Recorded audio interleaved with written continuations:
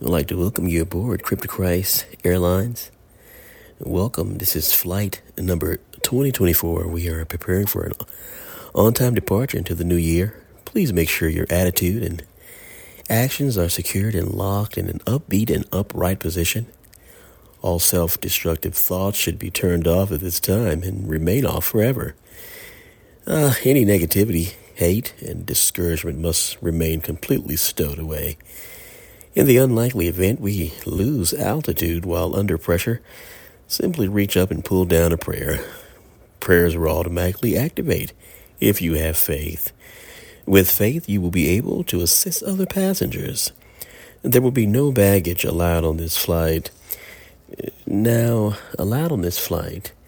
Our Captain God has cleared us for takeoff.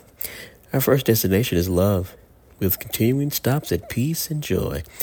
Before you deplane, make sure you don't leave any of your hopes and dreams behind.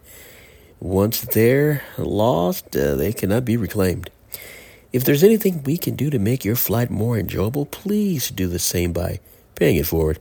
We wish you a pleasant flight. Have a happy new year, and may God bring you and your family much peace and joy. We love you here at Cryptochrist Airlines. We'll see you next time.